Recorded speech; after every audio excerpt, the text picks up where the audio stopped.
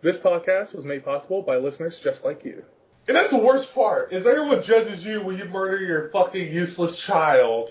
You're like, no, that's cool. Is that they judge you when you murder your child? Your useless child, Keith. There's a distinct difference. I didn't murder the kid that was getting shit done. I murdered the kid that was fucking shit up. But now I'm the fucking bad guy. Church wants to judge me. I didn't burn him at the stake. I killed him quick. I'm the bad guy. And as long as I got my suit and tie, I'ma leave it all on the floor tonight. You are listening to Keep It Classy, your first stop for all things fighting games. If you like what you hear on the podcast, please subscribe to us on iTunes or check out our website at keepitclassy.podbean.com, or please drop us an email at keepitclassypodcast@gmail.com. We'd be glad to hear from you. Now the in the swing of love, let me show you a few things. Show you a few things all about love. Hey.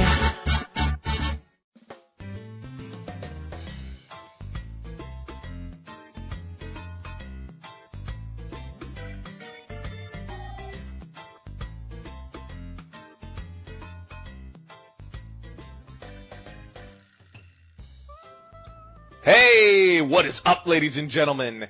You are listening to Keep It Classy, your first stop for all things fighting games. You are listening to round number 23, a.k.a. Season 2, round number 8 of the classiest podcast you're ever going to hear on the internet. And this is a very special episode because it is our EVO 2014 breakdown. Woo! The best and the worst of the World Championship of Fighting Games. We have a fantastic show for you guys today. We got to talk a lot about a lot of different things. And, yeah, I'm just super stoked. Savage, how you doing? Okay, let me introduce myself. Sorry, I got ahead of myself. I'm Keith Barletta, a.k.a. Pockbell, and with me, as always, is my good friend and co-host, Mr. David Ivey, a.k.a. Savage. What's up, Savage? I'm doing good, man. I'm not as excited about this, apparently, as you are. Like, holy shit.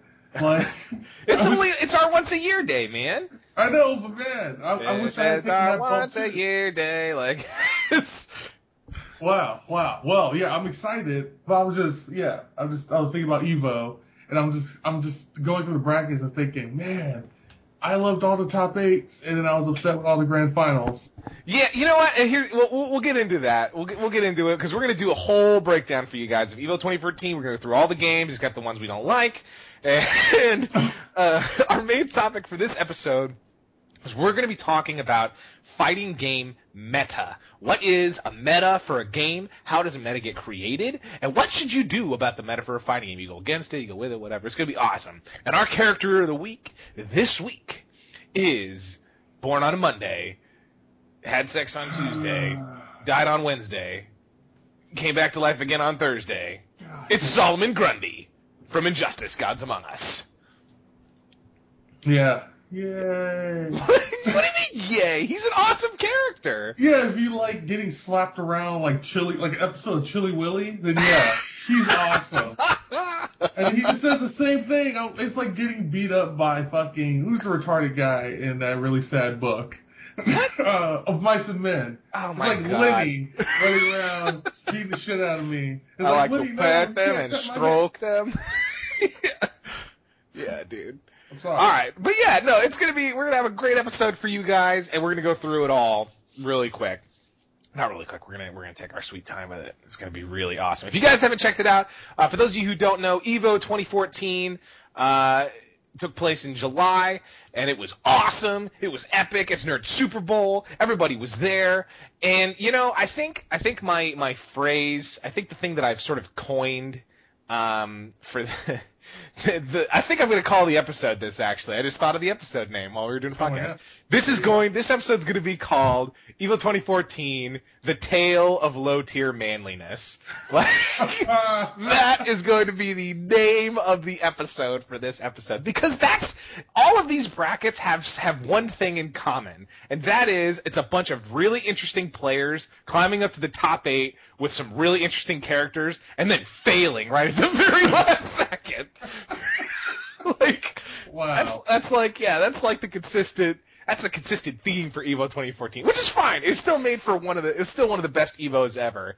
And to kick this off, I want to talk a little bit about really quick, just before we start with the game breakdowns, because we're gonna go through. We're gonna go through and we're gonna start with the hypest first and whatever. But here's the thing. So if you want to, this is actually the biggest prize pot total of any Evo ever, and it's actually $40,000 more. No, $50,000. Yeah, almost $50,000 more than last year's. All right. So if this is any indication of where the fighting game scene is going, we got a bright future ahead of us. All right. So if you guys ever wondered what the total prize money is that's divvied up amongst the top 8 in the fighting game scene, here it is. Okay. So at the very bottom, Injustice had $3,110 to give out. And then the next person in line is King of Fighters. Hey, hold on. What do you mean, hold on?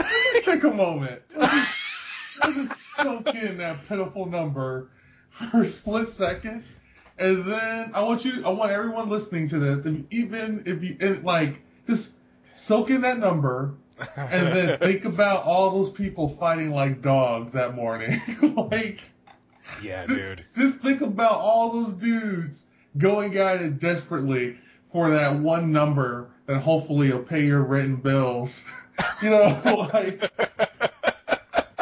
car note. You're like, oh man, I'm going to go down here, I'm going to sweat it out, work my way towards that stroke just to pay the bills, which is that's not even dream money, man. These dudes fought hard. Okay, so that's the lowest, and then the second lowest is King of Fighters 13, $3,189.40. Who brings change to a fucking fighting game tournament, guys? It's like, yo, homie, I only got I know it's $10 entry fee, but I only got $9 and some quarters. Can you just float me? Like, oh, that's cool, dude. Just come on in. No. Entered in King of Fighters except the top 8 players. So whatever. No, fuck that. I watched my mom cash a 3-cent check. I'm with that guy. I want my 40 cents. You knew the sign. You knew how much it cost when you came here, homie. You couldn't get a quarter on your way here. Oh shit. Yeah. No. Okay. So that's 10. And then after that is Tekken Tag Tournament 2, which jumped up to $7,570. So $7,570 for Tekken Tag Tournament 2. Now we're talking some fighting money there, right there. Now you're talking some fighting money. And Namco was cool. They dropped $5,000 into the pot. That's awesome. We love that. Next is Super Smash Bros. Melee at $9,700 for Super Smash Bros. Divvied up. And I think Razer gave money to the Smash Bros. Tournament. I don't know who gave money to the Smash Bros. Tournament. I want to say one of the that's Killer Instinct. It's Killer Instinct. We'll get to that. So yeah, Smash Bros. $9,700. After Smash Bros. Is Marvel, actually. Marvel, baby. $10,140 for Ultimate Marvel vs. Capcom 3. I mean, people kind of get it at this point, That's that. Next, Killer Instinct is $13,379.80. What? Who brings change to a fucking game? Whatever. Anyway. I don't get it. The point is, so that Killer Instinct actually had Microsoft and Razer sponsoring the prize pot for this game. Not a big fan of the game, but that's really great. It is because it's kind of an Xbox One exclusive, so I get it. But yeah, that's good. That's a good prize pot. Okay, so next, in second place for the biggest prize pot at EVO 2014 is Ultra Street Fighter 4. What? At $29,790. $29,000, Savage! Dude, Ultra Street Fighter 4! That would solve all my immediate problems. That's money. That amount of money would solve every single problem I have on my calendar from here till the foreseeable future. That's 1 day's worth of work, all divvied up between 8 people. So I think the first place winner got 15,000 of that, something like that. Or 20,000 of that, something like that. All right, and that means that in first place with the most money made at the tournament of EVO 2014 is BlazBlue with $35,000.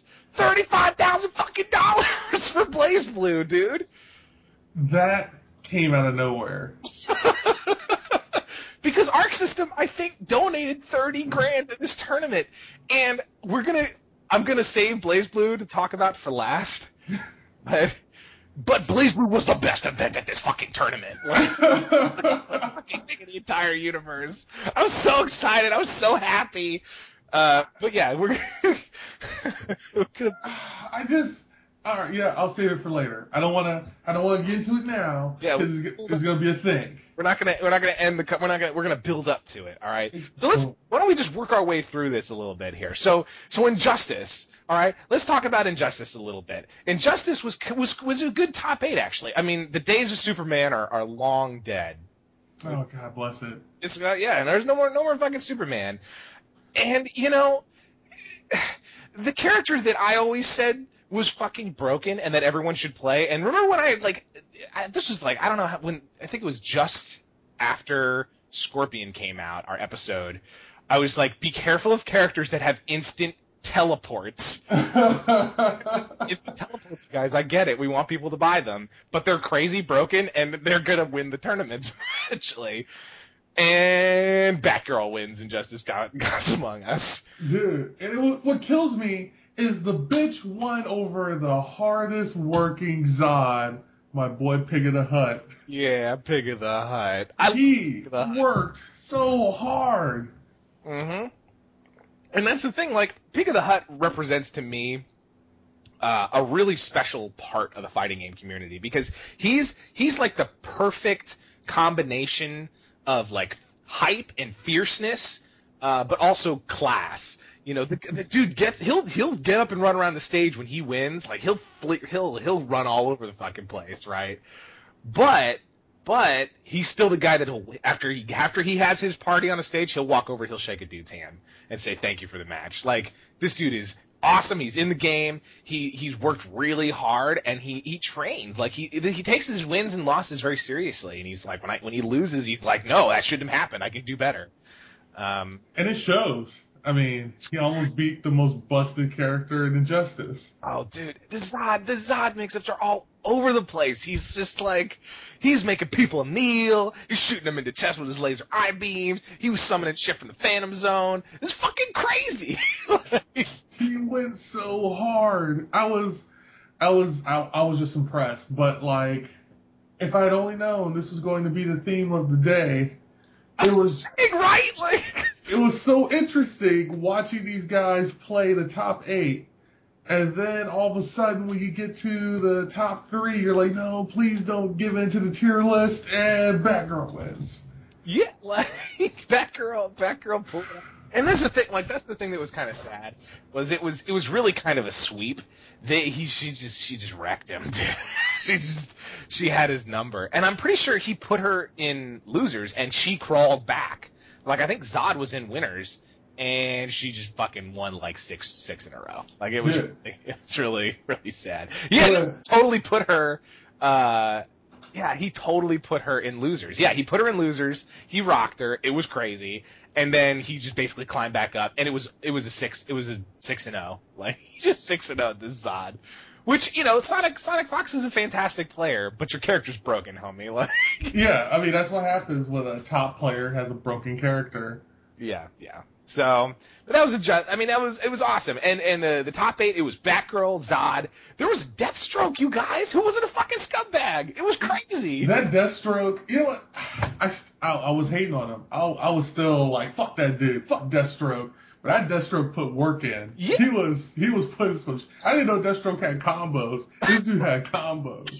That's great. I was like, oh shit, it's still go. He's spinning with his sword. He's doing a ballerina dance. He's shooting people. But at the end of the day, you know what it was? He still fell prey to the same thing that all Deathstrokes fall prey to. Where I'm like, Deathstroke, stop pretending like you have combos and just stand there and shoot this guy until he's dead. Like, you know what I mean? And he didn't do it and he lost. That's a good point. If he had just abandoned his pride, just said, fuck it, I need you to boo me. If he had just go on Filipino champ, and he just squeezed him out. Against fucking, no, he won that, that's right. He fought against Batgirl, that's right. I was like, dude, it's not working. Don't run up on Batgirl. She's gonna fucking combo you and murder you. Just stand out there, wait with the guns, and when she drops on you, you fucking kill her. Like, his guns are so fast, there's no way you can react to that shit. Like, hey, some people need their pride. Some people need to be able to look themselves in the mirror every day. I'm not one of those people, but I get it. You know? Yeah. I get the concept. And I'm not gonna lie, one of my least favorite dudes in the fighting game scene totally lost at the very beginning of Top 8, and I was so fucking happy. Like 16-bit, if you're listening, homie, take the dental floss off your fucking glasses. Like, I can't. With your Catwoman and your trash talking, you're like a shitty version of Filipino champ. Which, I can't do it. Like, I don't like his attitude. I think that 16-bit is one of the most talented players in the Mortal Kombat and Injustice scene, but he's such a fucking scumbag. Like, he's Listen, hey. We can only hate on so many people at a time here and keep it classy, all right? Yeah, so it says something if he got the spot, okay? You know what's funny? It's just like, I see the dental floss, and then I'm like, man, you know, maybe someone should just give him some money to help him get some glasses, you know? Like, what? Maybe did he have it this tournament, or did he just look like he just crawled out of bed and just came over here? I can't remember, but I'm pretty sure he just looked like he had a hangover. Yeah, like, oh god, there was one guy.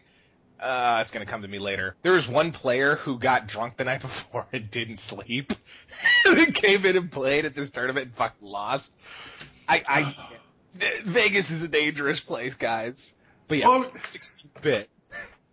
I forget, like, also, like, there's a lot of these dudes that are young cats, and they're like, oh, Vegas, baby! And I'm like, oh, shit. Like, you just see them. Like, their eyes, they just look like they saw the devil last night. They still got one of those, like, tapper cards in their front pockets. Oh, man. Yeah. It's just, I love it. I kind of love that about Evo, where you're like, all right, let's see who has the discipline to stay the fuck in their hotel room tonight. Yeah, dude. So that was Injustice. Injustice was awesome. Let's move on to King of Fighters. King of Fighters. Here's okay. Oh my god, I have to read the top. I have to read these characters. Okay. EX Iori, Mr. Karate, Kim. EX Iori, Mr. Karate, Chin. EX Iori, Mr. Karate, Clark. EX Iori, Mr. Karate, Kim. Like, this is the top 4, you guys. Okay? Come on, guys. Like, come on. So, I can't. And the only really notable thing about King of Fighters is that Tokido came in second because he fought so hard after he was publicly disgraced in Street Fighter. And, yeah, I can't. I don't know what the hell. Oh, I'll save it for Street Fighter. I'll save it. Yeah, no, like this is a great build up. But yeah, like King of Fighters is fine if you like EX Iori, Mr. Karate, and Kim. But other than that, it's just kind of like, yeah. Yeah, like we all know they're not gonna patch it. It's like Marvel, and no. And what kills me is, at least with Marvel, there's enough random shit in that game where eventually people can find something cheesy or gimmicky enough to get around the other cheesy and gimmicky enough stuff. And it can still be interesting at times. We'll talk more about that when we get to Marvel. But with King of Fighters, Mr. Karate and EX Iori are so broken that even Benny, I have every option Maru, cannot deal with them. Yeah. Yeah, no, it's true. There is no way around it with a lot of these characters. And there was a couple cool characters. I saw a dude playing what's his name? Who does the come at me bro and the backbreaker?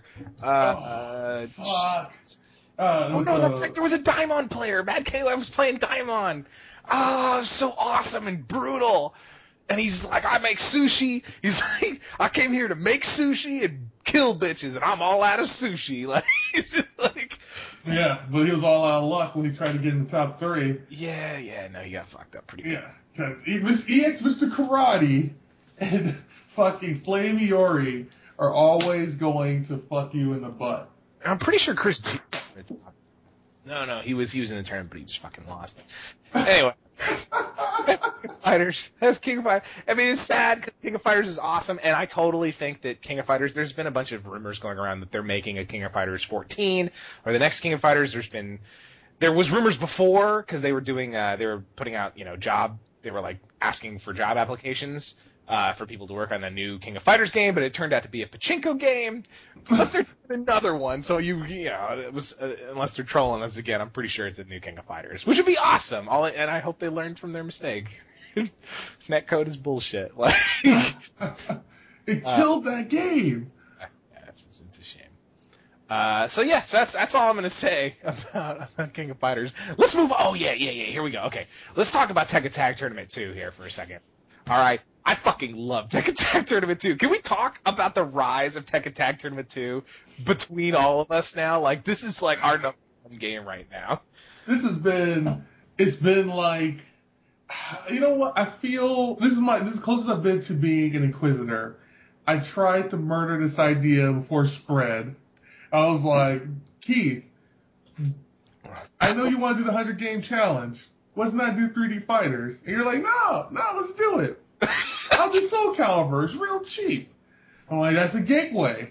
I'm like, don't do it. Do something else. Do like me, man. Get Battle Fantasia. Arcana Heart, something like that. You're like, no, Soul Calibur. And then that was it. That's all I needed. That little idea turned into heresy. And now we're all fucking playing Tekken Tag 2. My fucking cousin is playing Tekken Tag 2. Oh, it feels so good, though. It feels so good. It's just the worst. It's not the worst. You have an awesome time playing this game. It's fun, but it's just terrible because it just eats up so much time. And Namco, God bless them, they fill their game with so much to do. It's absent-minded shit you could do. It's like they have a free-to-play, they're like a free-to-play game. They have a ton of shit for you to do every day. Yeah. That you can just do and achieve something that you can just do while you're doing other things.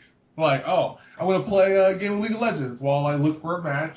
I'm going to play a rank game or do a ghost battle, unlock some costumes, make a little extra money so I can make that bondage outfit I want for my team. And this is the thing, like Ghost Mode, okay, this is going to be like something that's going to come up in later episodes, so to be continued, people, but Ghost Mode is everything I ever wanted from a fighting game.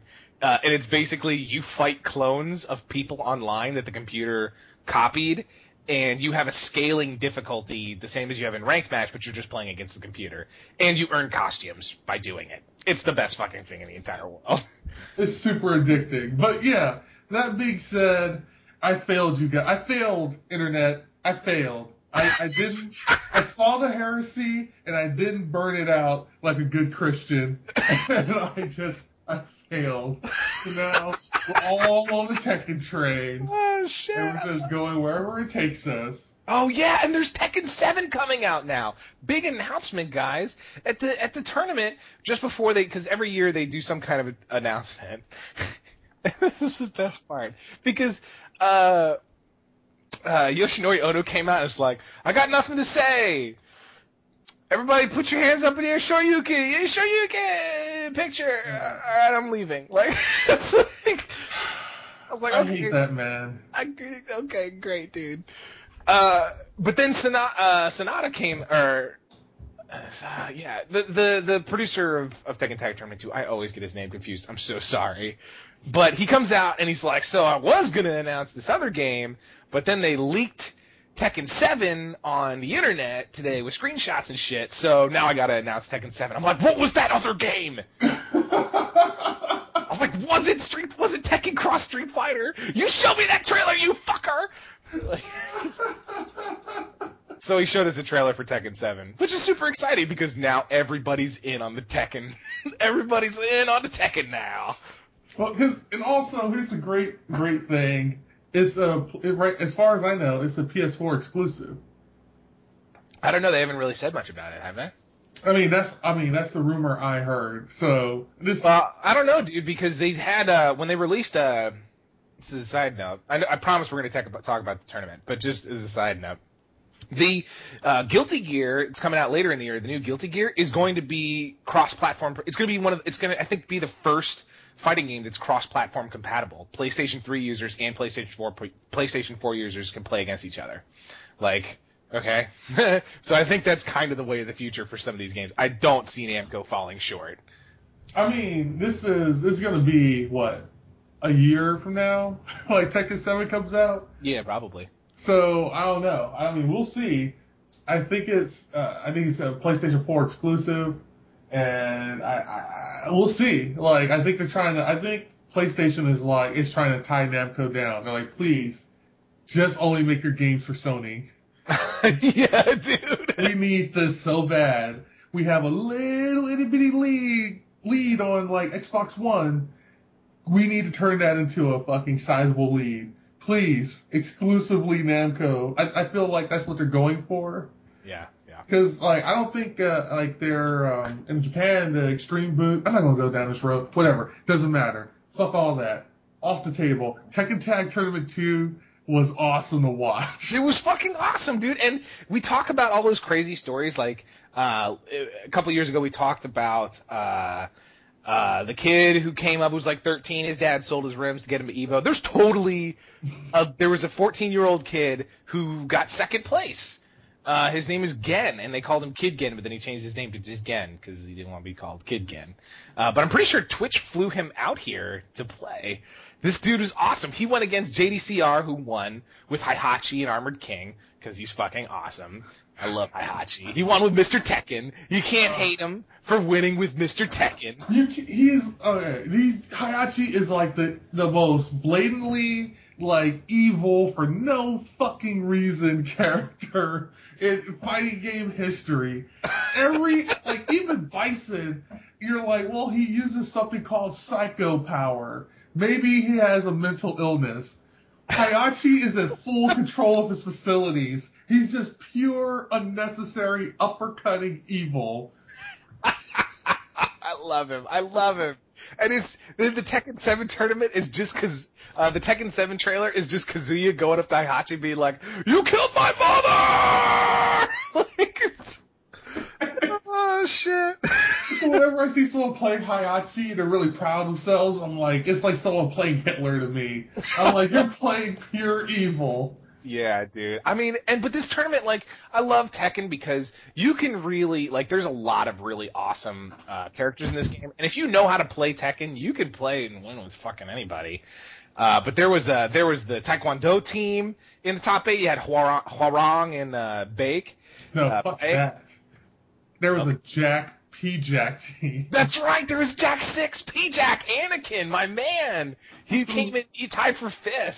He was killing it with the Jack P-Jack team. I wanted him to go to the grand finals so bad, because he would just grab you and fuck you. It was pure manliness. That's what this episode is called. Oh. Everyone goes so hard. Even in King of Fighters, a guy with Diamond on his team almost got into the grand finals. Yeah, dude, and they had, there was a Yoshimitsu player, Just Frame James representing from SoCal. Oh, God, it was awesome. It was a great tournament. But JDCR is the best Tekken player universe. Like, he's just too good. He's just like, oh, you know, whatever, sidestep, God Fist, you're fucking dead. Like, it doesn't matter. He's like, oh, you came out here and play, that's cute. Sidestep, God Fist, you're fucking dead. Like, he's the only person I've ever seen do a sidestep perfect electric whip God Fist and make it look like he knew he was going to do it. Yeah, and he didn't, there was no run back, there was nothing. I mean, you know, Gen put up a fight, it was 3-2. JDCR is just like, nah, fuck it, sidestep, Godfist, you're fucking, like, I'm moving on with my life. I'm taking my money, I'm taking my $7,000, I'm going home, have a nice flight back to fucking Korea, wherever you came from.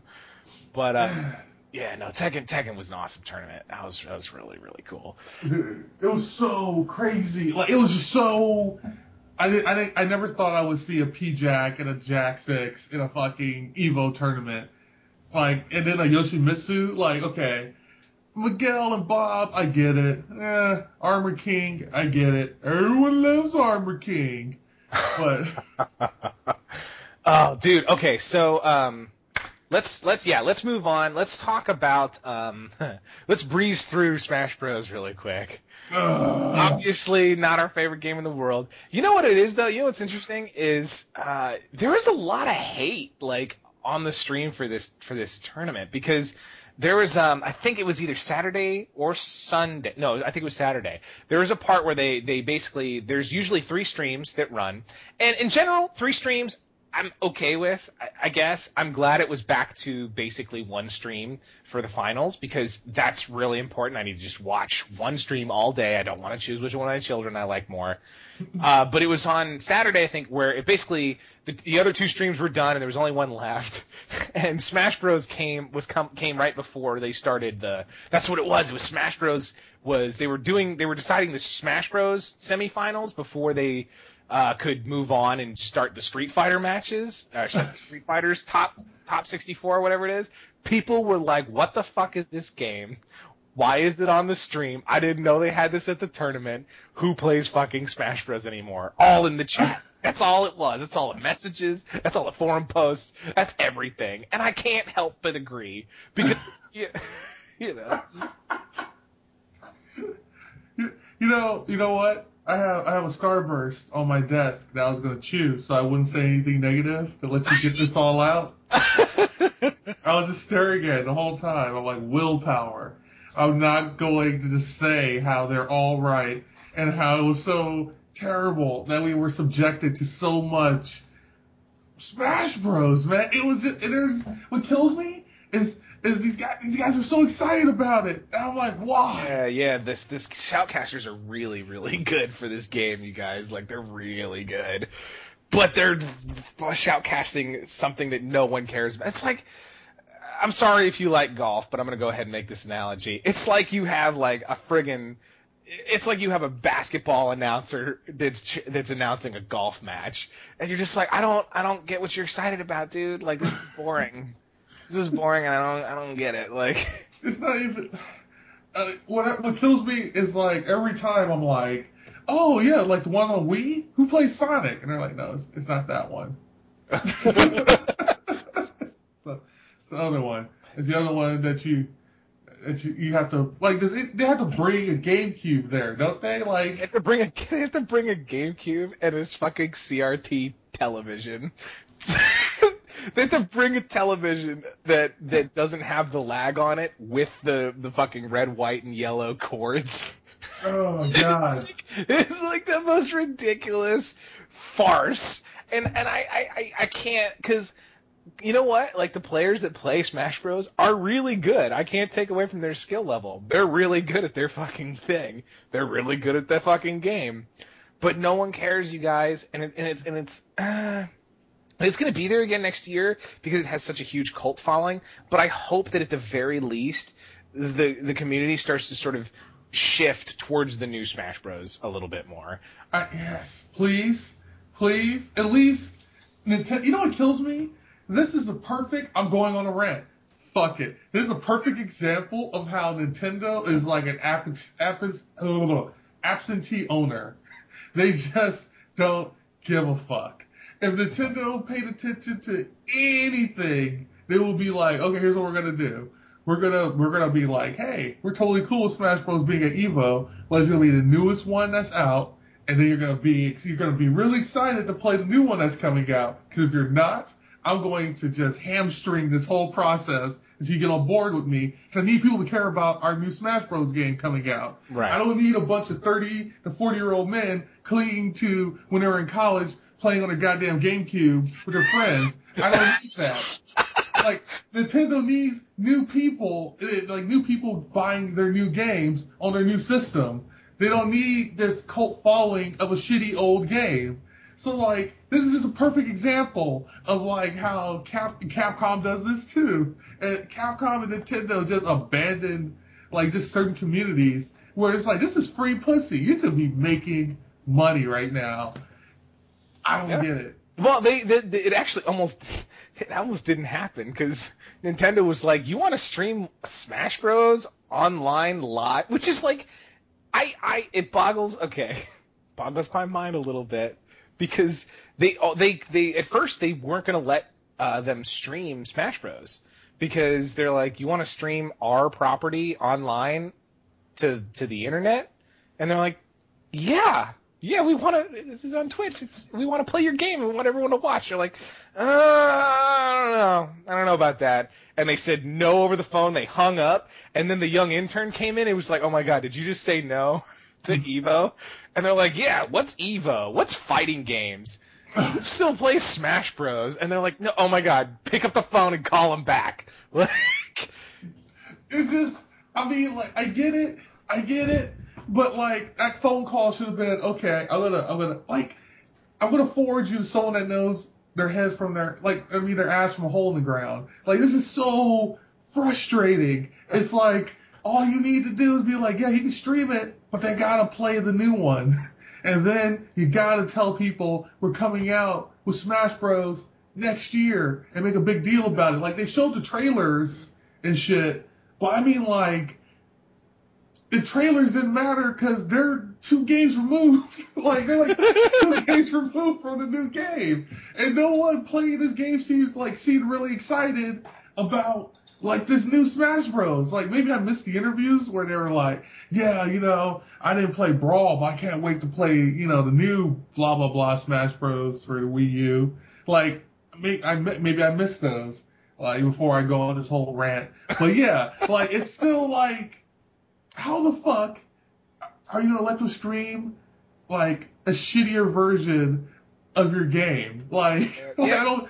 Nintendo could have handled this a little bit differently. But, it's fine. It's fine. It's Smash Bros. It's whatever. But I hope that the community will start to shift in the same way that they're not streaming Third Strike anymore, guys. Like, we know we all fucking love Third Strike in college, but let's all move on to this new thing. It's better. It's fancier. It's not better, but it's just more fun to watch.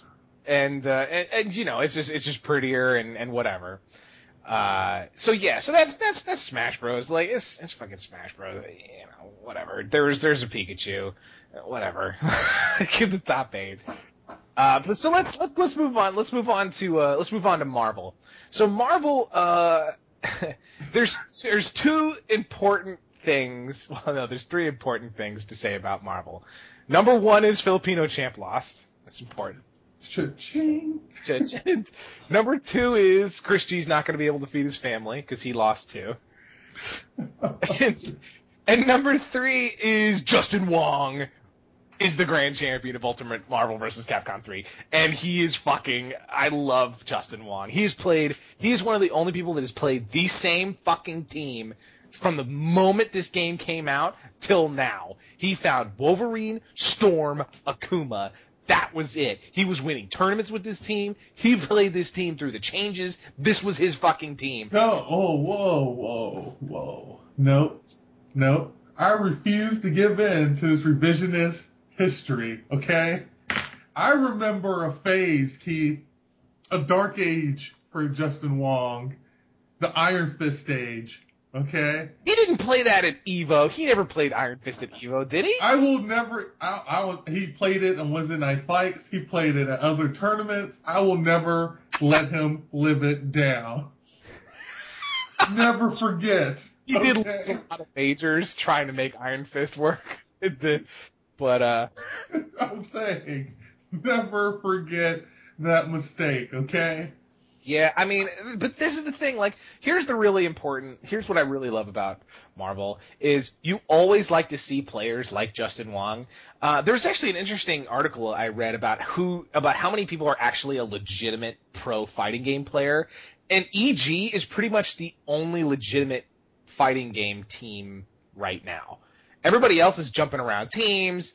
They don't have a consistent sponsorship, or they have to have a side job, or they have to make money on their own, or whatever. But EG is one of like the most consistent, like Justin Wong, K-Brad, PR Balrog, all those dudes are the ones that are making a solid month-to-month paycheck just playing fighting games and being a part of the team. Their streams are awesome. They're supported. Like this is like the future of what I want for fighting games, and it came in first place in one of the biggest games at EVO. So like Justin Wong has always been I've always been a huge fan of his, but because I just think he's one of the most solid players, and he doesn't play with fucking gimmicks. And he's awesome. But yeah, like I think that it's really important to show that the player that won is the one that was the most supported by his team consistently. Like Justin has been on EG for years. Okay? Years. I don't even know what team Chris is.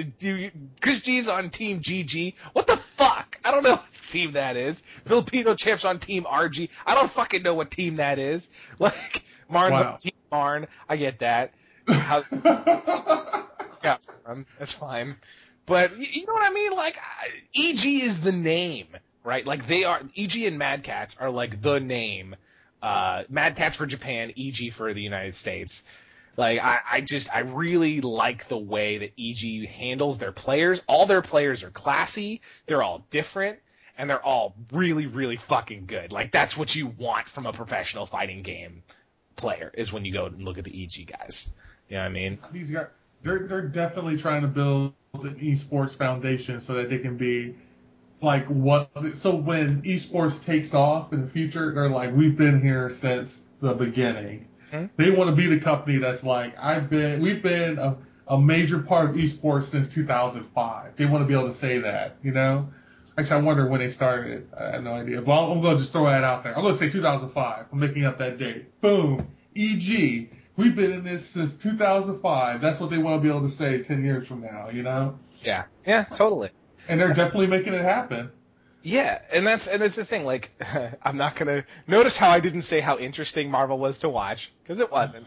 But it was cool to watch Justin Wong play, and it was cool to see an OG player like him just rise to the top and win again. Because he's always been in top 8. He's like fucking Daigo. He's been in top 8 all the fucking time, but he just never wins. And now he's on top again. It was awesome. So. I mean, I will mention I love the Sumagora Hagar pipe player, because you gotta love when shit just boils down to the pipe and Cthulhu. It's just tentacles and pipes. But then he lost because it's a very clearly defined tier list. So yeah. So that was Marvel. I think we're gonna make an executive decision and just skip Killer Instinct. Are you okay with that? Are you okay with us skipping Killer Instinct? Dude, what? No. That one spider chick and the other chick, with the nightsticks, or does she have katanas? Yeah, we can skip that. I don't care. That game is terrible. I'm sorry, Killer Instinct. I'm sorry, you're boring. I don't care, because we have a lot to say about Street Fighter. All right, let's move on to Street Fighter. Now, to lead up to this. All right, again, remember, the name of this episode is The Tale of Low-Tier Manliness, okay? Leading up to EVO, the 5 gods of fighting games were coming out for EVO, for Street Fighter. The 5 best fucking Japanese players in the entire universe were coming out here to play, and they all fucking lost before they even got the top 8. They all lost, you guys. They all fucking lost. It was stupid. And they all lost to people you don't fucking care about. You know, like Daigo went out with fucking, you know, the Filipino champ and fucking Jonathan Choi. And I'm like, I don't care. I don't care who you are. I don't care. I just care that you beat Daigo. Infiltration fucking lost. All the players that you care about fucking lost. Shit. Yeah, it was, but it was still a really cool top 8, because the thing is like, really cool. It was awesome. It was really awesome. There was, can I just say this? A black guy playing Zangief? Like, what? Yeah, dude, oh my god. Like, Snake Eyes is the best Zangief player in the world. He was killing it. He got 4th place at Ultra Street Fighter 4. And he's from here. You can go down to SoCal to Wednesday Night Fights and fucking see this guy. He's incredible. He's an incredible player. And he plays on a pad. He doesn't even have a stick. Like, that's the most ridiculous thing. How do you churn butter on a pad? He's fucking crazy, you guys. But that's the thing, like the Five Gods, all the hype leading into EVO, all the crazy players that were gonna come, and you're like, yeah, this person's gonna be here, and this person's gonna fucking be there. They all lost. Tokido's lost. Daigo lost. Sako lost. Like, Justin Wong lost. All these fucking people just lost. And you're just like, what? You know, but it was still a really interesting top 8 because you had a lot of guys. You had a lot of sleepers in top 8. You know what I'm saying? You had a lot of sleepers. You had Snake Eyes on Zanchi. Sako was actually the only guy that made it to top 8 who was of the Five Gods. But he kept playing teams that, God, I'm gonna get into that when we talk about the grand finals. But yeah, there's a lot of people here who were kind of sleepers. They were really cool. Like there's a Ken player in the top 8. It was Rose, Sagat, Fei Long, Zangief, another Fei Long, Rufus, Ken, and then there was that's right, Sako played fucking Elena. Yeah, well, hey, whoa, his Elena had a lot of potential. What is his? I don't know, dude. I don't like it. He was all over the place. He needed to have one main character. He needed a wife and a mistress. It's that simple. He was all over the place. And if he had just focused and stuck to like one character, he played 4 different characters in this tournament. Like, come on. If he had stuck to one character, we might not have had the most boring grand finals ever. Yeah, let's just go ahead. Let's just fucking talk about the grand finals. First of all, we yelled we yelled for pretty much the beginning of the grand finals to the end of it. But it was, and I'm not gonna take away from Luffy because he's a really fantastic player, but Rose just makes you want to just go to sleep and you see her win. It's just so boring. He was doing a lot of technical high level shit.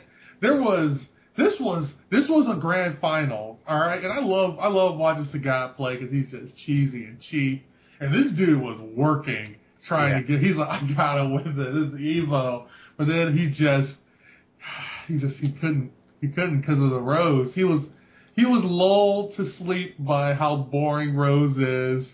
Just like all of us. Because of his weakness. Because he was weak, man. He was fucking weak. And he forgot how broken his character was. How many times did you see Luffy do his stupid fucking shit and we yell, EX Tiger Knee! And he didn't fucking do it. And he got fucking ultra'd or whatever. I'm like, EX fucking Tiger Knee! I saw maybe one EX Tiger Knee out of Bonchan.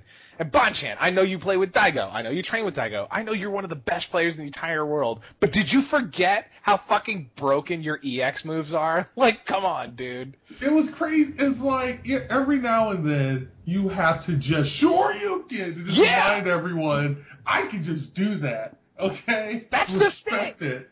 There was no, he didn't make Luffy respect the EX Tiger Knee. That's the one reason I don't want to get close to Sagat for his uppercut or for his fireball. Fuck that shit. I can figure it out. The EX Tiger Knee is the move that I'm like, alright, I gotta be ready to block this because I gotta block it and then it's safe, so I gotta be ready for the follow up.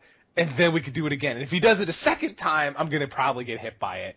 Like it's just one of those moves that travels across the screen, hits everywhere, is safe, does a fuck ton of damage, you can combo off. Like, it's just fucking crazy, and he never used it. I can't. I wanted Sagat to win so bad. I wanted it so bad. And then your cousin was talking all that shit about Rose, which was actually really, really, really funny. But he loves his gypsy fortune tellers. Yeah, dude. But yeah, it was a fantastic tournament, and you know, Street Fighter was, again, tale of low tier manliness. Zangief almost had it. He was almost fucking there.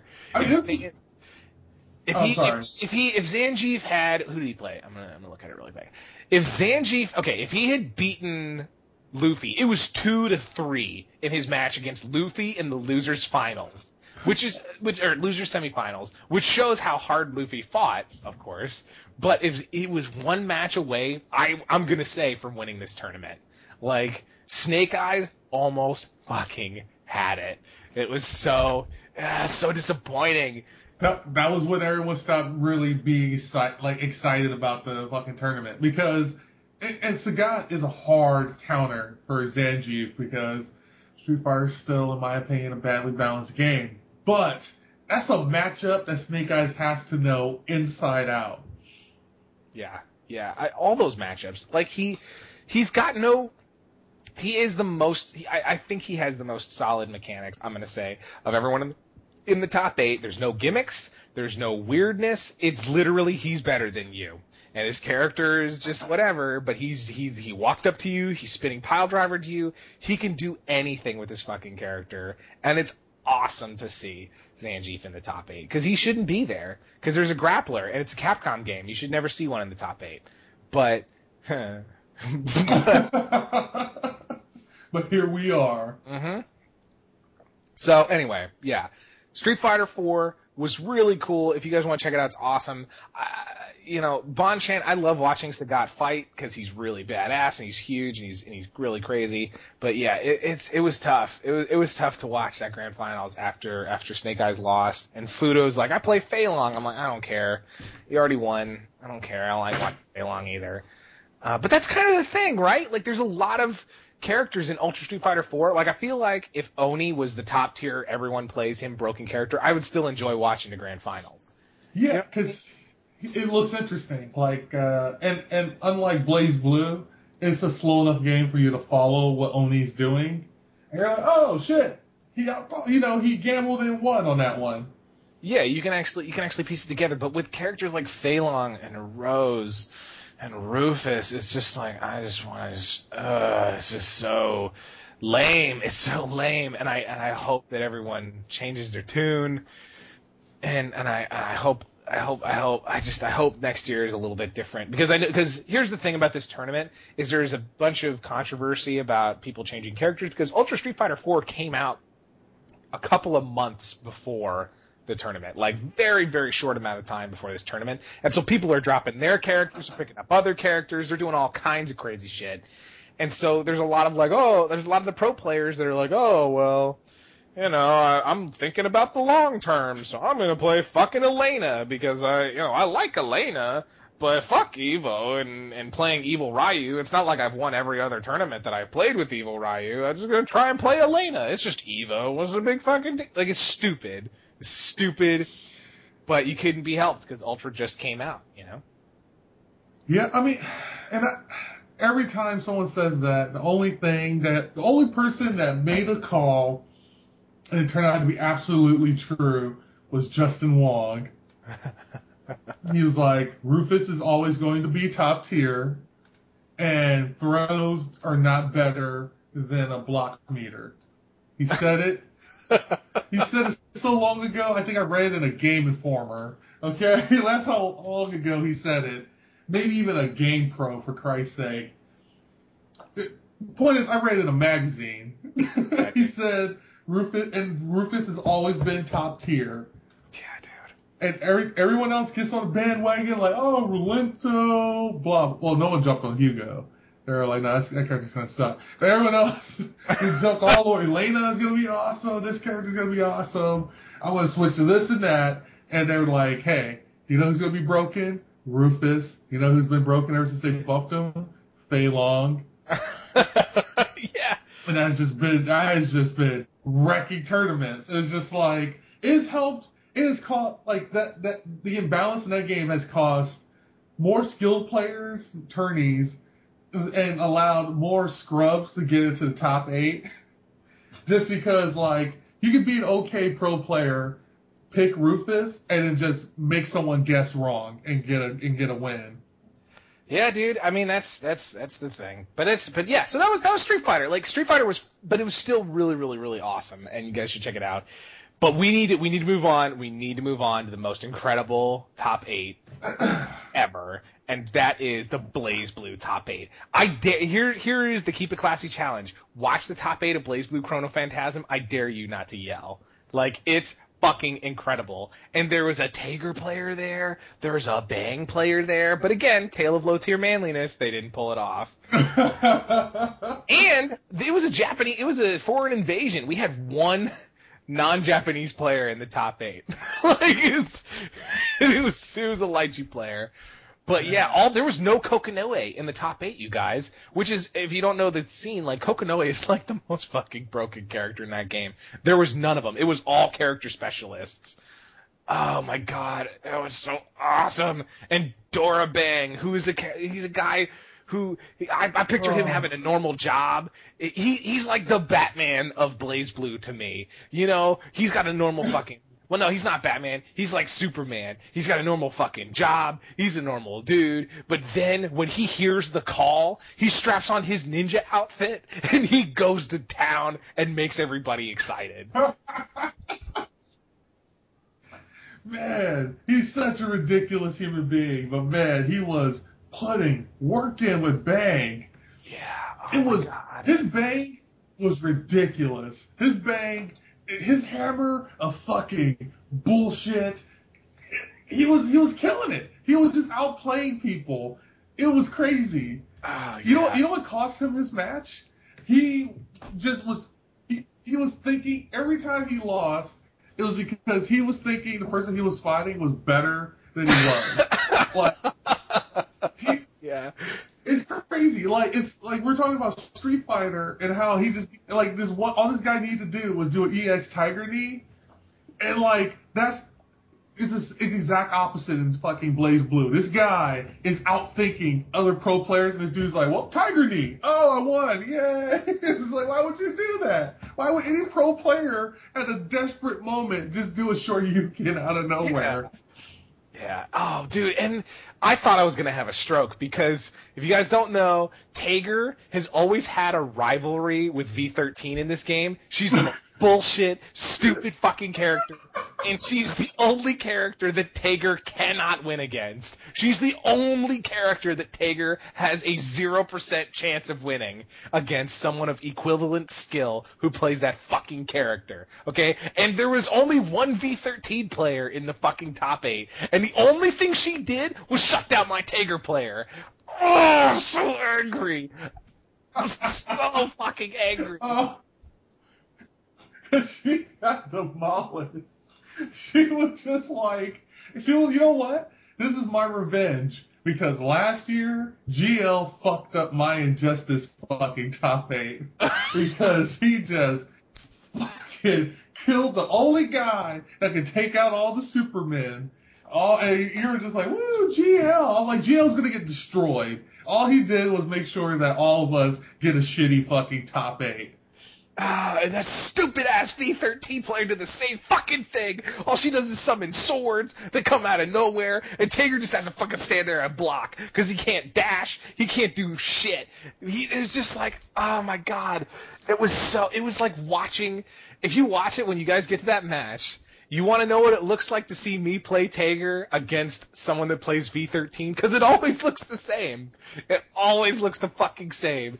Watch that match. You want to see how every single Tager plays against a V13 player? That's how it looks. There's nothing different. It's just Tager walking across the stage, and gets stabbed in the face over and over and over again, and then he grabs her once, she uses her burst, and then she does it until he's dead. Oh, God, my head hurts. That was... Oh, God, dude. And he could have won that whole fucking tournament just he could have taken out that Lychee at least, for Christ's sake. Yeah, and that's the thing, like, I don't know what it is about BlazBlue and people crying, but this dude Galileo, when he won, he fucking wept. He was just like, oh my god, I fucking flew here from Japan, and I just fucking won $30,000. Oh my fucking god, I fought so hard, that Azrael was so much better than me. Oh my god.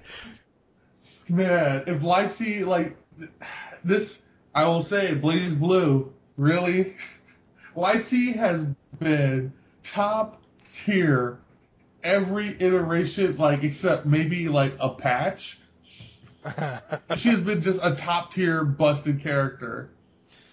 Yeah. And it's just, and she's always in the fucking, she's always, in top 3. Yeah. Yeah, dude, she's fucking ridiculous.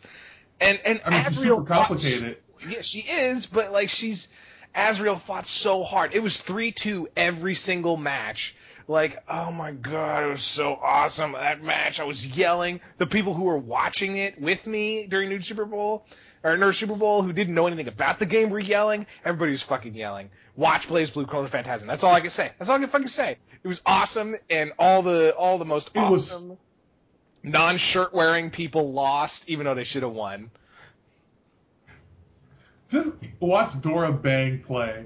Watch his ridiculousness with his ninja outfit. Yeah, dude. He dressed up like Strider Hiryu. He played this fucking Bang character. Oh, God, I love it. I love this tournament. This is everything that I think that BlazBlue could be, should be, is, and I cannot wait for Guilty Gear next year, if this is any indication of what it's going to look like. Like, because BlazBlue is a niche of the Guilty Gear fan base, and so I cannot wait for, I can't fucking wait. So yeah, watch BlazBlue. Watch fucking BlazBlue. It was awesome. It was the best thing. $35,000 they were playing for, you guys. Watch Top 8 and think of that number. So let's move on to let's move on to our main topic. Let's talk about a fighting game meta. All right. So Savage, what is a meta for a game? Like let's just define the term meta for a game. Alright, if I was to describe meta, it would be when a player bases his strategy in a game based on outside forces, based on like forces outside of the game itself. For instance, if you're gonna, like when we say people counterpick players, like, oh, this guy likes playing Superman, so I'm gonna play Aquaman as a counter, you're metagaming it. You're not going with, oh, I'm really, really good with Sinestro, so I'm going to play Sinestro because I know Superman's a tough matchup. No, you're metagaming it. You're like, oh, Aquaman Superman is like a 70-30 split match-wise, so I'm going to pick Aquaman. That's meta. That's a great definition. It's like the meta is everybody says this is better against this, so I'm going to do what everybody says. that's pretty much what a meta is. Everybody says that Aquaman beats Superman, so I'm gonna play Aquaman. Doesn't matter if you're in your experience it's true or not. It doesn't matter what happens, but people will follow it. People will go with a meta until the very fucking end of anything. You know what I'm saying? Like, well, because it's safe, man. You're like, man, I followed the meta. Maybe I should just do better, you know? Like, the meta is safe. You follow the meta, you're safe. You go on your own, you take Jin to fucking Gen to Evo, and you don't win, you look like an asshole. And people wonder where the meta of a game comes from. Most of the time, like tier list, like meta and tier list are kind of the same. It's kind of tied together. But the meta usually comes from people taking stats of win-loss ratios in tournaments with certain characters and being like, this is the tier list. Superman has won 20% of the time against this character in this many tournaments, so that puts him at this rank in the tier list. It means nothing. It means absolutely nothing. Like it's like taking a survey and like if it was science, it would be like Pulp Fiction. Like it's just fucking it's like, oh yeah, no, I did this survey and it surveys like 40 different people, so I think I know a lot about the human race. You know, like it's just like it doesn't make any sense, dude. Like it's all these broad assumptions based on a small sample in your data. And you don't take anything into account. And it also what kills me is developers are just like, at least when it comes to Capcom, especially, I feel like they're playing into this meta, and they feed it instead of trying to discourage it because it hurts games. Yeah. Well, and the thing is it's not just who you pick and whatever, but it's also how you play certain characters. You know what I'm saying? It's people being like, it's like Zangief's a grappling character, so you need to go and run at them and do your shit and get your throw, and you need to play a very offensive, You need to play a very specific style because he's Zangief, and everybody plays Zangief this way, so that's why you need to play Zangief this way. Sagat is a really good zoning character, so you need to play him as a zoning character. It's not just who you pick against who, it's also how you play that character. Which brings us to let's talk about this, Savage. Do you think that players should or should not go with the meta?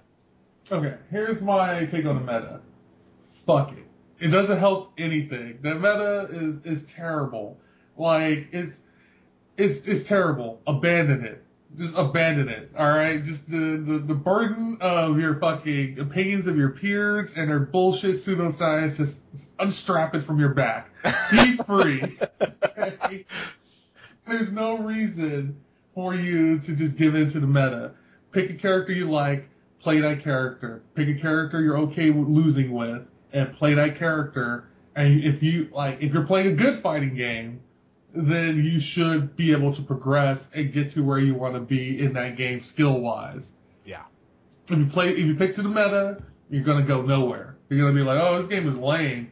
I'm just, bouncing to character to character based on, what's hot this week, but this game doesn't have any depth because you're not digging into the depth. You're not. Shit. And let me just play. Are you playing Tekken right now? No. Okay. First of all, no. I thought about it. Okay, I'm going to admit it. I thought about it, but I knew you would hear me hitting on a joystick. See, this is the problem, guys. It's affected our whole lives. So I'm like, are you playing Tekken? That's whenever we talk, I'm like, are you playing Tekken right now? Are we talking, or are you playing Tekken? Like, what is? No, I'm not gonna lie. I thought about it. But my roommate is playing Far Cry 3 and watching Two Guns at the same time. All right. But here's the thing. So should I'm going to play devil's advocate for a sec. Should you go with against meta? I think let's say that the meta is a good place to start for new players. Like, if you come into a game, you know nothing about it, and you're like, hey, how do I play this character? What should I do? I've never played Zangief before. I've never played any fighting game before. What should I do? You look up a guide, or you talk to somebody, and they're like, well, Zangief's a grappling character, so you need to run at them and get your throw on. Like, that's a starting point for players who would otherwise have nothing. It's really hard for you to be like, just figure it, try your own thing, make your own path. I think it should always come with a disclaimer that's like, it's, hey, this isn't the end-all, be-all. Try to think, don't base your gameplay off of this, but this is a good starting point. But meta is the end-all, be-all, and it should just be the beginning. I need fighting games to have better. I need them to have tooltips on special abilities for fucking, like, Injustice. Like, when they tell you the frame data on each of your moves and your strings, that let me decide how I was going to play my character. And I didn't have to look up too many guides because it was all right there for me, Yeah. If you told me when I look in practice mode for Street Fighter and I go to the suplex in the fucking challenge mode and they tell you, like, the suplex has a startup that's got, like, a pretty high priority, Yeah. Like, or if it gave me information that told me more about what each move did, that because that's the problem with, like, Street Fighter and a lot of other games, even Tekken. You have to just learn the ins and outs of abilities through experience and just someone kicking the shit out of you, or you gotta look it up and take someone's opinion on it. Well, see, that's the thing. Like, I don't know, because I agree with you with Injustice, where I'm like, I know what I'm doing. This is how I decide how I should play this character. So I'm like, these moves are better than these moves. I think, like, you look at the numbers and you're like, I know how to weigh one move against another. But you think about how we play Tekken and how everyone I've seen learn how to play Tekken plays Tekken is they go through the move list, they find some moves that look cool that they can do or that they like in whatever order that happens to be, and they learn how to use those moves. They don't know anything about whether it's good. They don't know whether it has anything to do with how you play that character, and they just try to find success with that move. That may be something that only works for Tekken itself, but I think there is something to be said for finding your own way.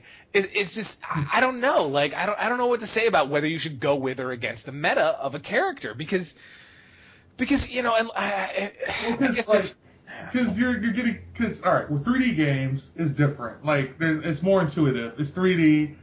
is less fantastic. Less fantastic things are going on. Is you were like, oh, I sidestep, I punch a dude in the stomach, he's going double over. You know, you get it's easier for you to get a grasp of the moves. So you're like, okay, I see this move that I can do. I can see ways of how I can make it work without having to know frame data. You know? Yeah. Like, oh, I want to throw a haymaker. I got a surprise him, so maybe I'll sidestep haymaker. And then when that stops working, you learn, and eventually you work backwards. Like, you work backwards where if you had a guy, because a guy will start you with safe moves that are usually harder to execute. Or not even hard to execute. Maybe you just didn't know about. And then it works into when and where to use the unsafe moves. But when you're a new player in something like Tekken, you almost always start trying to do something way unsafe. And then you just work your way towards learning safe moves as you become an okay player. And that's crazy to me. I don't think that would apply to anything other than a 3D game, a fighting game. Well, that's the thing. Like, it comes in reverse order for me. When I start playing a game, like a 2D game like Street Fighter or something like that, I start with the meta. I start with, okay, how does everyone else playing this character, and how is everyone else playing this character? What should I do? And then I throw that away and make my own way. But in 3D fighting games, I just start doing shit until I reach a wall that I can't get past without learning a little bit more about the character, and then I find out what everyone else is doing. So I switch it. So I start with the meta in 2D games, and then move on and innovate from there. And in 3D games, I start innovating right away, and then I find out how everyone else is playing later, and then I go back to innovating again. But I don't know, man. So do you still think you should just always go against, like, just not even worry about it, just play balls deep, whatever, figure it out? Yeah, I say fuck it, figure it out. Like, that's what made me running into Amane and Chrono Phantasm awesome. I knew nothing about the character. I'm like, oh, dude, the dude like, he's the new what's the kid from Blaze Blue that was dressed up like a nun? I want to say Bobby, but Oh, shit. The dude that fights with the yo-yos who has the giant high heels. Anyway, yeah. I know what you're talking about.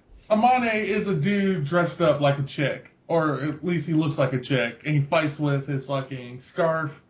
It's Ash up the ass, basically. Like, you take Ash and you amplify the femininity, you got Amane. You know? But, like, I knew nothing about that character. Started playing it. I'm like, oh my god, this guy's mechanics are awesome. He's probably gonna be low tier as shit, but I love the way he plays. I have yet to look up a guide on him. It took me half that night to figure out how that drill gauge works for that character. Yeah. Oh yeah, he drills you with his scarf to build a meter that changes how all his moves and projectiles work. Yeah, dude. Like. But that's the thing. Like, I don't know. I don't know what the final verdict on this is, guys. I mean, because I always encourage people to go and look at what and try to learn about fighting games. I think that the community. I think if the game is done really well, you shouldn't have to look at the meta. You should be able to figure it out for yourself and find success with the tools that are given to you. But yeah, I don't know, guys. I really think. I'm going to say innovation is always the best thing. Always the best thing. But if you're a new player, looking up guides isn't bad, but it always comes with the disclaimer, innovation is the best thing. Innovation is always the best thing. Always do your own thing. Always do your own thing. If you're confused, the meta is a good little starting point for you, but the fighting game community is just like, they treat the meta as law, and it always gets proven wrong. Like, it always gets proven wrong, and it's so crazy to me that if the people that played top-tier characters and the people that were fucking around and playing, whatever characters, playing your Dans and your T-Hawks were reversed, you would never see top tier quote-unquote characters in the top 8. It would be, like... They'll be like, oh, these guys are top. Yeah, you know what? We're saying the whole fighting game community, we should be very specific. It's the American fighting game community. Yeah, it's the American fighting game community. I'm not kidding. It's just the American fighting game community. And the American meta changes based on what everyone else does, which is really, it's just such a strange... Meta is a fickle bitch. Meta is a fickle bitch, and you shouldn't trust her. I don't trust it in any single game I play. Every time I get to a game and they're like, this is the meta, I'm like, I don't trust it. Because you know what? I'm almost positive that you have it wrong. And then someone else is going to do it better. Probably going to be an Asian guy. When an Asian guy does it better, you're going to copy it. And it's just that simple. So I'm like, let's try to get a jump ahead and maybe be the guy to beat the Asian guy to the punch. It never happens, but hey, you know, I like to dream because I'm an American, Keith. All right, so a real American, not this new age meta following Americans, you know, that play fucking grapple Zangief. I play zoning Zangief. I slap those projectiles. All right, yeah, because I'm a real American. Yeah. So that's our main topic, you guys. And again, if I haven't talked about this today, if you want to get in touch with us, please send us an email at keepitclassypodcast@gmail.com. If you want to hear a main topic, if you have a character of the week, if you just want to say what's up, if you want to talk to us, whatever, we like to answer questions. Anything that doesn't get answered on the show, we like to answer in whatever. But this character of the week, actually, no, that's not true. Wait. We also have a website, www.keepitclassy.podbean.com, or follow us on Twitter @ClassyPodcast, or subscribe to us on iTunes, or do all of them and be the best fan ever. Are you the best fan ever? Have you done everything? You should. Subscribe on iTunes. Do all that stuff I just said. So this character of the week this week has always been submitted by you, the people. And and if you want to send us character of the week, again, send us an email, keepitclassypodcast@gmail.com. Our character of the week this week is Solomon Grundy from Injustice: Gods Among Us. So Sam, why don't you give us a little lore, a little bit of a picture. Give us an image of Solomon Grundy here. Okay? You know what I just realized? I don't even know his lore in Injustice. I can tell you his lore in DC and get really weird and nerdy on you. Do it. You know what? Do it. No, you know what? No, I'm not going to do it because you know what? You know what DC did? I'm gonna take this opportunity to shit on DC for a second. They threw all their fucking continuity out the window, and then they just started making shit up, and it sucks, and it doesn't make any sense. So I don't know what Solomon Grundy is like. He could just be a retarded guy for all I know in New 52. So I mean, I don't know. Solomon Grundy, you know what he is? He's a big retarded dude that always comes back to life, and then he tells you what he did that week while he's slapping you around on the street. That's all he does. Every time he comes back, and he's like, hey, Superman, come here, I gotta tell you about my week. And then you fight. And it's the same in the comic book. Sometimes he goes, I have a plan. Before I tell you that plan, let me tell you what I did this week. And then that's how it goes every time. That's Solomon Grundy. Solomon Grundy is a giant, he is kind of a retarded guy, but he's a giant, he's a big zombie. Right? Like your classic, like, shitty 50s movie zombie with the tattered rags. He's really hulked out. He's got the eyeshadow, the gray hair, and he is based on that, Solomon Grundy, born on a Monday, buried on Tuesday, whatever it is. He's based on that poem. That's what all of his lore kind of flows through, and he's a big, crazy zombie grappler, and he always has really weird. His strength always varies. His strength, like, he always comes back to life whenever he dies, which means that he's one of those excuses for the DC heroes to just throw him into a sun and he'll come back later. Kind of thing. That's right. Oh, that's right. Because when he comes back every week, every time he comes back, he has a different personality. Yeah, and different memories. But he had the same kind of week. Yeah, he still has the same shitty week. But yeah, so in Injustice, in the game, Solomon Grundy, to me, is one of the more perfect 2D grapplers out there. I think he has all the tools, he has all the shit that he needs to be really, truly successful in a 2D fighting game. He's got an air grab, he's got a combo throw, which is really awesome, because when you combo throw them, he gives himself different buffs, and he tells him his life stories, like Solomon Grundy, whack, born on a Monday, whack, buried on Tuesday, whack. You're like, oh my god, stop throwing me, I don't care. It's so terrible.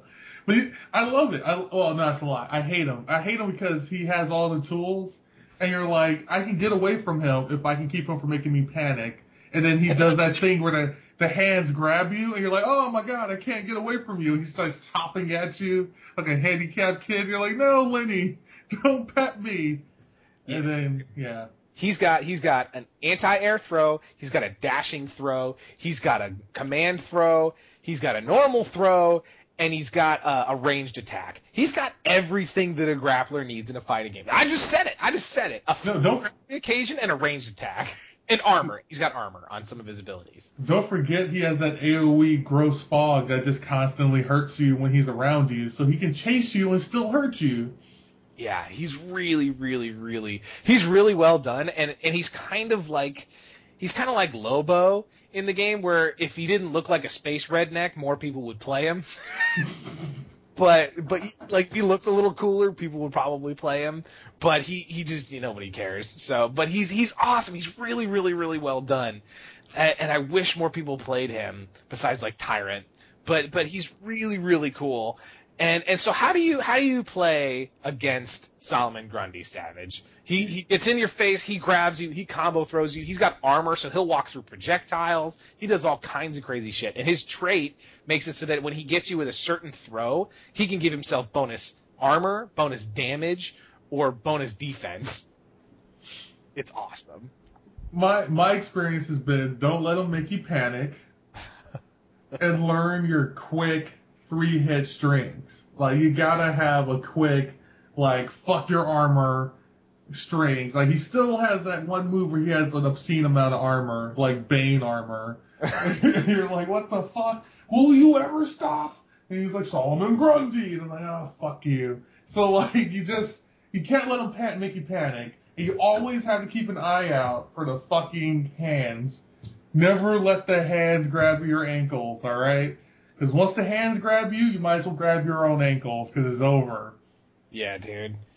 I love him. I love him. I think he's fucking awesome. And that's the thing, like, that's kind of the key with most grapplers, which is why I know he's a really good grappler. Don't let him make you panic, because they're going to get right in your face, and they're going to stand there, and you're going to be like, oh shit, is he about to throw me? Is he going to combo me? Oh my god, what's he going to do? And then he ends up hitting you with a meat cleaver that he pulled out of his back. Because he's fucking Solomon Grundy. He's crazy. Don't let him make you panic. He's going to try and make you panic. It's going to be awesome. I'm going to love it. You'll hear me laughing somewhere off in the distance. Cackling. But yeah, don't let him make you panic. And also, I always say this about a lot of grappling characters, and people that play grapplers, is they never expect you to run dead in their face and start rushing them down. Every time you play against Solomon Grundy, every time I play against a Solomon Grundy, I'm like, what Solomon Grundy is expecting you to do is to run for your life and try and keep him away. The last thing he expects is for you to get dead in his face and haymaker him. Like, that's the last thing he expects you to do. And that's really important, is you have to be... That goes with the fear thing. You have to be ready to just get in his face and rush him down. Because... I mean, that's it, right? Like, or use your Joker revolver in their face. Like, hey! Like, fuck it. I don't care if this is safe. I'm pulling it out and just doing it, so everyone's guessing. Yeah, well, that's that's what I'm saying. You have to keep him guessing, but the way you keep a Solomon Grundy guessing is you get dead in his face and you haymaker him. You just haymaker the fuck out of him. I can't do that. I'm too much of a coward. I can't get in his face. I gotta fuck with him from a distance.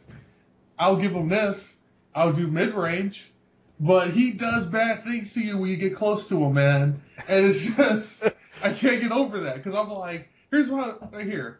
I thought like you at one time, Keith. I was on that Joker phase. I'm like, you know what, Solomon Grundy? I've got counters. I got a switchblade. I got a revolver. I got a crazy bitch at home. I don't know fear. I'm going to just do this, right? Yeah, it worked for you. I went for it, and then that nigga grabbed me one time, and he told me that story, and I was like, oh shit, that's right. Everything I said is stupid, because I wouldn't live to see tomorrow. And I zoned him, and I was like, nope, here's some gas canisters, stay away, because it's all bravado. Until that nigga grabs you and he starts flipping you around and you're like, oh shit, all my life is gone. I spent all that time talking all that shit, and he did 3 moves, and we're even. And it destroys you. It destroys you. So I'm going to say, let's meet in the middle. You stay in mid-range, and you make him think that at any point in time, you might lose your fucking good sense and attack him. Yeah, that's the key. You gotta be crazy. But you don't do it, because it's crazy, because if he grabs you, he's going to hurt you bad. But you got to make him think that you're going to do it. Well, oh yeah, and so okay, so the way you play as Solomon Grundy is you got to recognize that everyone's gonna run from you. Everyone's gonna run from you, and if they jump you, don't panic. Again, don't panic. They're just trying to confuse you. Like you have to own the fear. You are fear, okay? You are the Batman if Batman was a grappler. You are fear, okay? You get in their face and you just confuse them. You make them jump. You make them do stupid shit they never thought they were gonna do. Like, why did I just jump up and down even though I just got up off the ground and Solomon Grundy was standing right in front of me? My answer was to jump up and down. Like, why did I do that? Because I'm stupid and he made me scared. You gotta do some crazy. You gotta make him think you have more options than you do. You get in their face. You throw mix-ups that don't make any sense. Like, you throw block strings. Like, because here's the thing. Just like with Zangief, they're always focused on one move, and that is his combo throw. That's the throw. That's what they're always focused on, is don't let him hit you with the throw. And there's only so many ways you can dodge the throw, and if you're Solomon Grundy, because he has all the tools, you know those ways, and you have a counter for every one of those ways if you can call it. So you just have to get in his face and be like, all right, I'm not going to do the throw, or am I? And the guy's going to be like, oh my god, he might do the throw. I'm going to jump away, and you counter him. You counter him every single time. And then you got him, and you're in their head. They're fucking ruined. It's awesome. Oh god, does it show why I love grapplers so much? Dude, I had to mute my mic so I wouldn't say anything. I'm like, nope, just let him get it out. I hate you. I hate you. It is literally like just a whole, like, it's a battle of fear. Who can make who fear the other? I mean, like, oh god, just even thinking about it is making me stammer, for Christ's sake. It's just fear. All you do is try to make people fear you in the game for a good 30 seconds so you can murder them. And then you laugh. You're like, ha ha ha. You're a monster. Just listening to you, it's like, oh my god. It's like listening to a serial killer describe his, like, thought process. I love So it. you're gonna panic when you pick your victim. When you pick your victim, you're gonna panic, because you're thinking, I might get caught. But that's just weakness. Once you get past that, you keep them guessing. Yeah, you just worry about the hunt. Oh my god. Oh, I love it. They're always gonna run from you. Always run. You're gonna, maybe now and again you'll find that dude that comes at you. You know, he's like, oh shit, there's a dude in my house. I'm gonna come at him with a knife. He's gonna scare you for a sec, but you're Solomon Grundy. You don't have to worry about that. You just grab him, you bag him, you put him in the car, and then you got him, you know? Like, that's it. Dude, that's, wow. Every grappler is just a serial killer. You gotta think like a serial killer, man. Just catch them when they're slipping, put them in the van. Yeah, dude. Think like a serial killer. Yeah, so that's our character of the week. He's the serial killer of the week. He was again submitted by you, the people. Send us an email, keepitclassypodcast@gmail.com. Before we round out every show, we always like to do a little bit of Q&A. So our Q&A this week is a fun one. It's, what was the first fighting game you really got into? What appealed to you about that game? This is from Jaredog. Thank you, Jaredog. So savage. What was the first fighting game that you really got into? Okay. I'm not gonna lie. I hate to say it. So cliche. It was Street Fighter 2. Okay. It was, I remember distinctly because, my parents, we had just started going to this wonderful, Christian private school. It's great. And, these kids were talking about this game. And, I was like, what the fuck are you talking about? He's like, yeah, there's a dude there with a flat top. He throws boomerangs at people. There's this brown guy with scales on his neck and shit. And I'm like, I don't even know what you're talking about. And then I convinced my dad to take me to the Family Fun Center. And then I was like, oh my god, it's Street Fighter 2. And I started playing as Dhalsim and flipping around and stretching because it was so weird.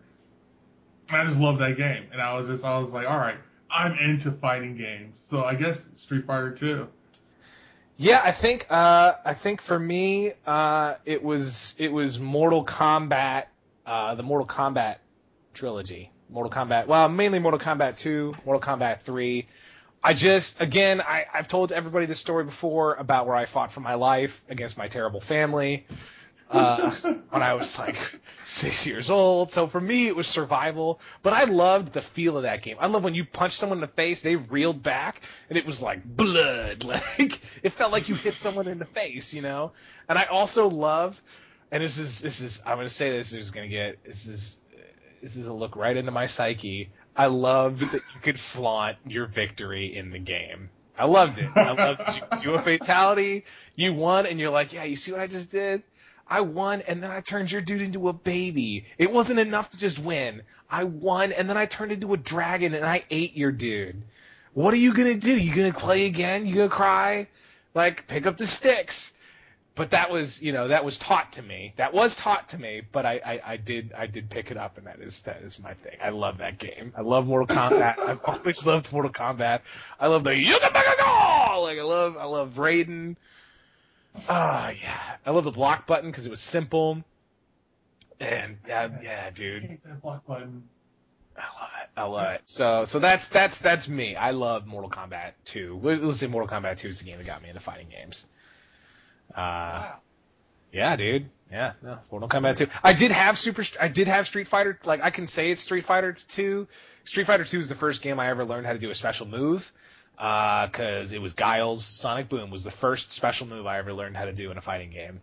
Cause it was simple and I was 4 and I was like, cool, Sonic Boom, great. How did I do that? Okay, great. But anyway, yeah, so that's me. That's Mortal Kombat 2, dude. Yeah, that's that. Listening to you, I gotta bring up a close second, which is Samurai fucking Showdown. Oh yeah? My first Showdown, dude. You never played Samurai Showdown? Like, growing up, there was no Samurai Showdown in the house. It was all fatality. see, like, so there was a movie theater. We used to go movie hopping when we were kids, and they had a Samurai Showdown machine there. And then, like, Lou got his mom to buy the cartridge because Dad had so much success getting us a fighting game that she was like, all right. But, oh, just in case you guys, my dad would buy us fighting games and other competitive video games so that we can play and fight each other in a game and not break furniture fighting each other in real life. Yeah. So my aunt was like, I'll get you guys Samurai Showdown. But, like, it was the first time I got my real trolley character. There was this green dude with this murder claw, and he was like this midget. It was a dwarf called Ganan. And he would just grab you and jump on his claw, jump on your stomach while he's on his claw. Like, god damn it. I wish I could get a gif of it. It's such a dick move. And I remember seeing it, like, the blood squirting out of this guy's stomach. And I remember seeing that and going, I want to be that guy. And I always play him. Or there's this dude in there with blue hair, and he would always fight with a katana and resheath it every time he slashes you. Yeah, it's quick draw. I love that shit. And then he would win, and then he just start coughing up blood because he has tuberculosis. I'm like, dude, I'm dying, and I still killed you. Shit. So Samurai Showdown is where I really learned that I love fucking with people in the game. So yeah, so there you go, guys. That was our EVO 2014 special. We hope you guys got some insight into our lives, as well as some awesome insight into the fighting game world. Again, please subscribe to us on iTunes if you guys get the chance. And yeah, do you have any shout outs or anything you'd like to say before we sign out for the night, Savage?